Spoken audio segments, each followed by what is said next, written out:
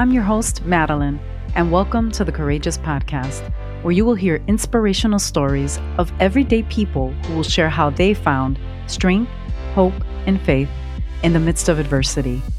Let's get ready to be inspired.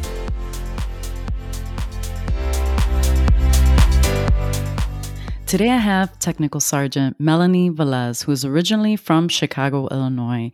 She is a 30-year-old Air Force medic currently stationed in Florida. During her 12-year career in the military, Melanie has been deployed to Afghanistan and Qatar. Her notable military awards include an Air Force Commendation Medal, a Joint Services and Air Force Achievement Medal, an Air Force Good Conduct Medal, a National Defense Service Medal, an Air Force Expeditionary Service Ribbon, and a NATO medal. In addition to her military service, she thoroughly enjoys hunting for deer every chance she gets, as well as floating down the river on a boat fishing in South Carolina. Hence the nickname Redneck Rican. I love that. Welcome to the Courageous Podcast today. Oh, thank you. Thank you for having me. This is new. It's an experience. It's something. Well, I have to tell a little story, about Melanie. We know each other very well. She's actually part of my family. And through my husband, she's my husband's cousin. And it's just really been a pleasure to see her grow up. And so she was a flower girl in my wedding. And it's been amazing to see her journey. And I'm super, super proud of her. And so when I thought about highlighting a woman in the military, last week I had Carlos Evans, who was also in the military, who lost both legs and an arm while he was in Afghanistan. I wanted to highlight another woman to just encourage young women or women that are in the military right now. And so the first person that came to my head was, wait a minute, I have Melanie that I could highlight. And so I'm super excited. And today is actually November 10th. So tomorrow is November 11th, and it's Veterans Day. And so I want to take a moment to thank all the veterans, past, present, and future, for all your sacrifice and the service that you have given to this country. And so I thank you. And so Mel, you joined the military when you were 18 years old. We were totally freaking out, Rob and I, when you joined the military. And I know that you've had an amazing career, but it hasn't always been that easy being a woman in the military. And so tell me a little bit about the early years of your career and the challenges that you faced as a woman in the military. I think everyone was kind of freaked out when I decided that I was going to join the military. So the early years of my career, I joined back in February of 2009. And the first couple of years were basically just training and getting to learn my job, and really didn't feel any different, like I was being treated differently as a woman then. In 2013, October of 2013 was when I deployed for the first time. So the first couple months there were obviously difficult, just trying to adjust, trying to get used to the different time zone. Because, we were half a day ahead, getting used to the weather, getting used to being that far from home. Right. I had already been in South Carolina at that point for 4 years, being a city girl and moving to the country. That was an adjustment in itself. And now, fast forward, I'm in a country that, isn't known for being respectful towards women, and getting used to the food. I was always sick because of the food. My body wasn't used to it. Not being able to take showers with clean water. I am grateful we had running water, but the water wasn't very clean, and it didn't make you feel good. And then just not having reliable access to the internet to be able to stay connected with my family, my friends back home. And then not only that, but at this point, I was one of 3 women in a unit that was majority men. So that kind of started to make things not necessarily uncomfortable, but there wasn't that many people to relate to. So shortly after that, you said that there was one particular guy that began to harass you. Tell me a little bit about that. Yeah, so I want to say it was around November, close to Thanksgiving time, close to the holidays. There was one particular guy who began to harass me. He liked me, he had a little crush, and I wasn't interested. He didn't take that very well. He started to take pictures of me while I was out with my friends. He posted them to his social media saying that we were engaged. That still gets me. He was just constantly sending me messages, trying to get me to go out to eat with him, hang out with him, basically let him be my boyfriend. He wanted to give me gifts. I didn't accept, of course.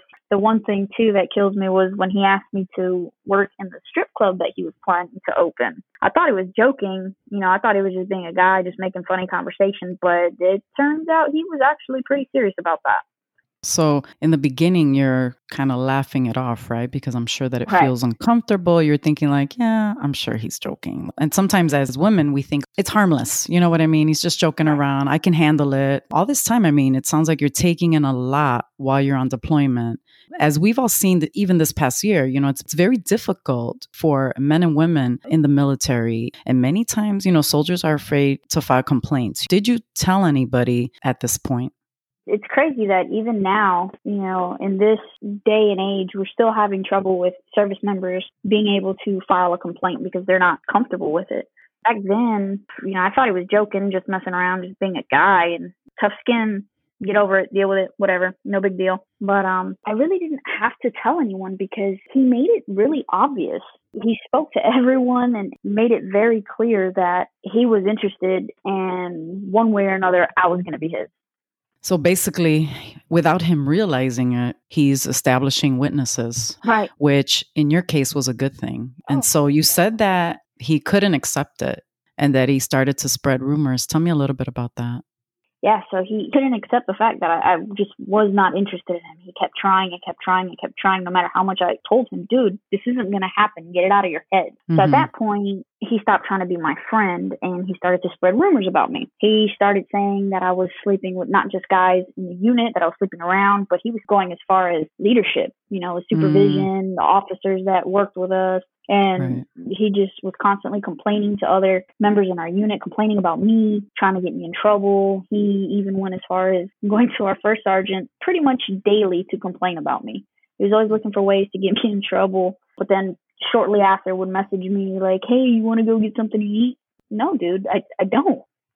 That makes no sense. He's giving you a hard time. He's talking about you and then he's acting like everything's okay. I mean, he sounds a little unstable. Why didn't you just stop talking to him when this happens? When you have anybody harassing you or stalking you, not just in the military, but in general, people are like, oh, well, why did you talk to him? Why didn't you just stay away? Why didn't, they always want to make it seem like it's our fault. It's the woman's fault. Right. Why didn't you stop talking or communicating with him?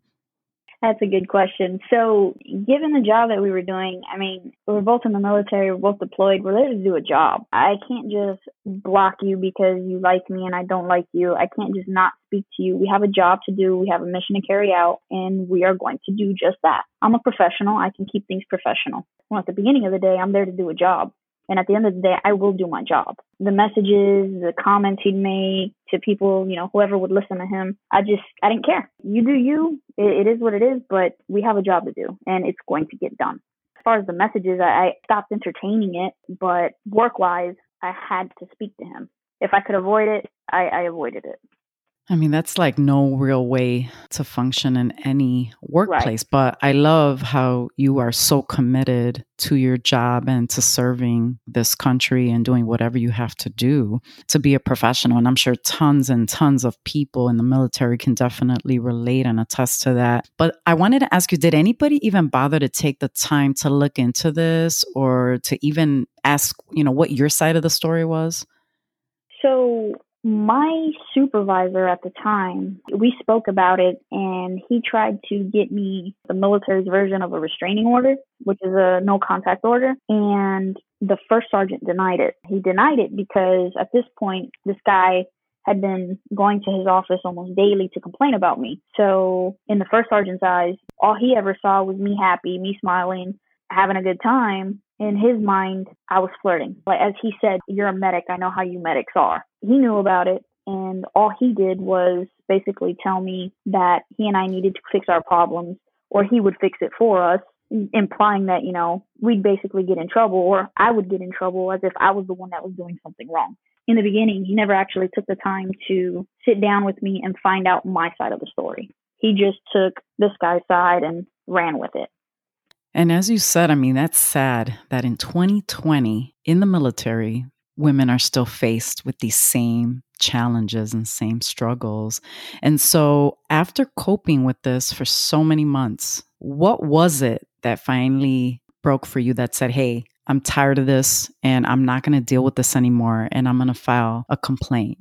So for me, was the whole him taking pictures of me and posting it to his social media saying that we were engaged. That just blew my mind. I mean, I can't tell you the circumstances around that day, if I was already in a bad mood or if it was just one of those days and that was the icing on the cake. I just remember when my friends sat me down and they were like, hey, you need to see this.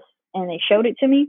We were actually at the chow hall getting something to eat. I didn't even finish my food. I left my tray right there on the table. I stood up and I went right to the office to go find my boss. And when I went in there, the guy was just sitting there and I exchanged some words. That was when my supervisor pulled me in the office and he said, listen, I tried with the first sergeant. It didn't work.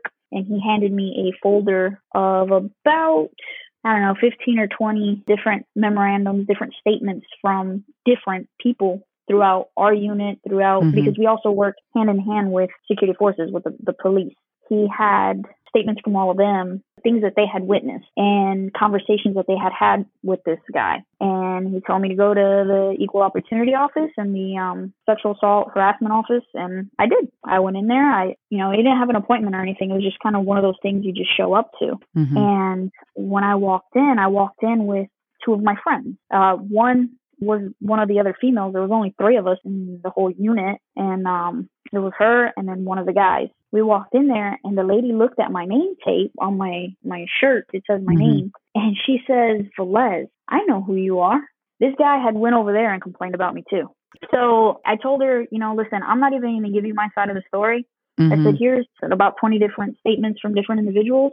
Here are printouts from his social media where he said that we were engaged. Here's the evidence. I don't even need to speak. And she was just completely dumbfounded. She couldn't believe what she was looking at. So that at least was probably the first time that it validated what you went through and what you were experiencing, thankfully, because of the people in your unit and your friends and that support that you had. I know that you had said that your sergeant, once they saw all of those statements, that he apologized. So after I went to the equal opportunity office and spoke to them, I got called back to my unit, to the first sergeant, and he let me have it. He was really upset that I went over his head. That's how he took it. He took it as if I went over his head. Well, I tried to follow my chain of command. I went to my supervisor. My supervisor went to the first sergeant. The first sergeant didn't want to hear it. So in the first sergeant's eyes, oh, well, you're the only single female here. You're a medic. I know how medics are, insinuating that because I'm the only single person here, because I'm a medic, that I am just easy. Right. And once I handed him my statement of everything that happened, as well as all the statements from the other individuals and what was on this guy's social media pages, he looked up at me and he apologized. I don't know. Even to this day, I still don't feel like it was genuine.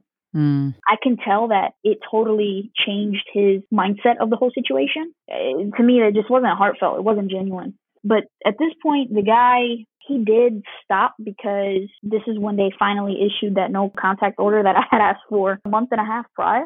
Finally issued it, but they issued it to both of us. So he couldn't talk to me. I couldn't talk to him. It is what it is. I was basically punished for it too. I might not have gotten actual paperwork, but in a way I did. Because now the position that I was in a leadership position. Now I'm not necessarily getting demoted, but I'm taken out of that position because, being a leader, you have to be able to communicate with everyone. Legally, I cannot communicate with this guy. So because he did the wrong thing, he didn't stop. Now I'm getting knocked down from my job.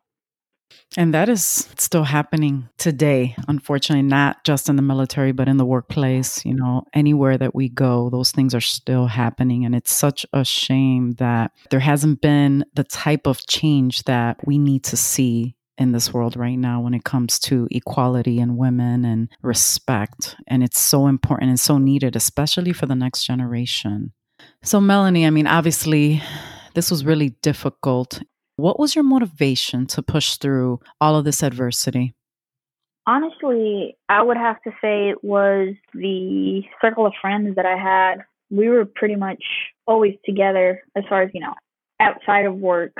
They were always there for me. They had my back. They made sure I was safe. They would walk me to my room. Whenever we'd go out to eat or go work out, they would walk me to my building, make sure I got in my room okay. If it wasn't for them, hey, there's no telling what could have happened. You know, they were always there when I started to try to shut everybody out, because at that point, you know, the whole, oh, I know how you medics are and you're always all smiles. Well, I stopped smiling. I stopped hanging out. I stopped doing things. I would just go to work, do my job, and just hang out in my room. That was it. But luckily, one of the friends that was with me was actually my roommate, and she was always there. She was always there. The guys were always there, and they helped me snap out of it and got back into doing the things that you do to help pass your time while you're deployed. And then shortly after, when I started to come back to and not let the comments from the first sergeant and just the way this guy was going around talking about me, and anytime I talk to somebody like, oh, you're Mel, you're Velez, okay, so you're the one that this guy doesn't stop talking about. That's me. I'm that person. But once the new first sergeant came, she was a woman. Once she came and got into the swing of things, and you know, I never approached her. I never, like, it was what it was at this point. You know, he stopped messaging. He stopped trying to talk to me because he didn't have a choice. He legally had a piece of paper that said he couldn't. So at this point, he stopped. The new first sergeant got involved because she wanted to know what all was going on. She reevaluated the entire situation and saw my side of it. She asked me to come to her office, and she actually wanted to hear my side. When she apologized for my leadership and their lack of involvement and their lack of taking care of me, because, you know, as a first sergeant, as a commander, that is your job. You take care of the people. People take care of the mission. And I was taking care of the mission. I was doing my part, but leadership wasn't doing their part. And when she got there and actually, like I said, reevaluated the situation and talked to me about it, I was like, wow, somebody actually does care. This is nice. This is different. Awesome. I'm not one of those people that really gets into my feelings, but that was, okay, this feels kind of warm and fuzzy. Right. Finally, somebody came alongside you and said, hey, I hear what you're saying, and I'm going to do something about this. And I'm so glad that she was there to give you that support, you know, and that it wasn't too late for you to see that what you went through was difficult and that it was true. And thankfully, this person, not really having much choice, eventually left you alone. And so looking back, is there anything that you would have done different on this journey, Melanie? Yes. When I got there, I had just put on the rank of staff sergeant in the Air Force at the E5. And so when I got there, I was in kind of sort of a leadership position. And I was new to that rank. I'd only been wearing that rank for a couple months. So I was still in the wrong mindset as far as my rank and what I can and can't say as far as we're talking to leadership. And the one thing that I would have done different was I would have actually, instead of just keeping my mouth shut when the first sergeant talked to me, which is surprising for me. I'm not normally one to bite my tongue and just, you know, shut up and color. Right. I wonder where you get that from. Oh, you know, they say that the kids are the best and worst versions of their parents, right? Well, I'm definitely my mother's daughter and definitely my father's daughter. Like, there's no denying it. I love it. But yeah, I'm really shocked with myself now looking back that I wasn't as animated as I typically would have been in any situation. But I guess I was just stunned that for the first time, a first sergeant's not actually doing his job. He's not listening to both sides of the story. He's just taking what this one individual is feeding him and taking it out on me without like, hey, what's going on? And he's letting, you know, those biases that he has towards whatever medics he's dealt with in the past affect how he handles this medic in this situation. So I definitely should have and wish I would have fought back a little bit harder, or at least just went above him sooner instead of just letting it, like, throw it on the back burner and just keep going, just whatever, just moving on. Well, one thing you said is that you were trying to give certain people the benefit of the doubt, and I think that's great. But even though you feel like you should have done more or you could have done more, thankfully now, looking back, it's a lesson and you can definitely do things differently in the future, and not just with this, but with anything in your life. And so, I wanted to just switch gears and shed some light on a story that truly impacted our country earlier this year in April 2020. The story of Vanessa Guillen, who was a 20-year-old U.S. Army soldier who was unfortunately murdered in Fort Hood, Texas, by another soldier. And although, there had been many complaints against this guy by other women, unfortunately, they were dismissed. And she had told her family, but asked them to kind of stay out of it as she thought that she could handle it. And so I wanted to get your perspective after being somebody that went through something like this. What was your first thought when you heard this story? When I first heard this story, I was just sad. I mean, it's sad that it's 2020 and even now we're still dealing with this, and not just the military, but as a society overall. One thing that really stood out was, that could have been me. And, I didn't mention this earlier, but it wasn't until probably 6 months later that I received some video footage of some of the things this guy was saying about me, and just actually seeing how unstable he really was. It's mind blowing because, like I said, it could have been me. There was a time where I was in the laundry room by myself, no weapon, because I was in PT gear. I was going to go work out, and I was throwing my laundry in, and he wasn't supposed to be near me. If he saw me, he was supposed to walk the other way. That was what the no contact order was. Don't talk to me. Don't be near me. Stay away. And he walked right in. And if it wasn't for my friends that were outside waiting for me, and walked in and cut him off, got in front and in between, and was like, "What are you doing? Why are you in here? Why are you near her? Get out now." It could have been me. Who knows what would have happened if I would have been in there by myself? Who knows, if he would have caught me somewhere else by myself, if he would have tried something, if he would have done something. I don't know. I don't.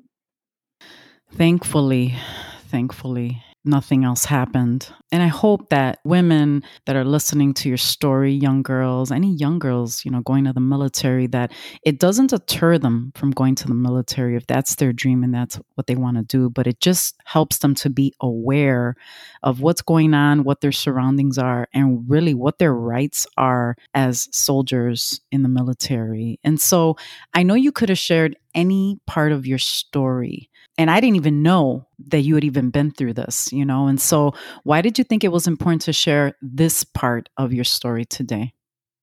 Honestly, like I said earlier, I'm not about feelings and sharing and things like that. That's just never really been me, but this is my story. This is something that happened to me while I was deployed. And, with Veterans Day and just thinking back on my career, this is something that didn't just happen to me. It's happened to men and women. It happens all the time, military, civilian, all the time. It's sad that we're still dealing with this. You would think that by now society would have it together, but I guess all we can do is pray.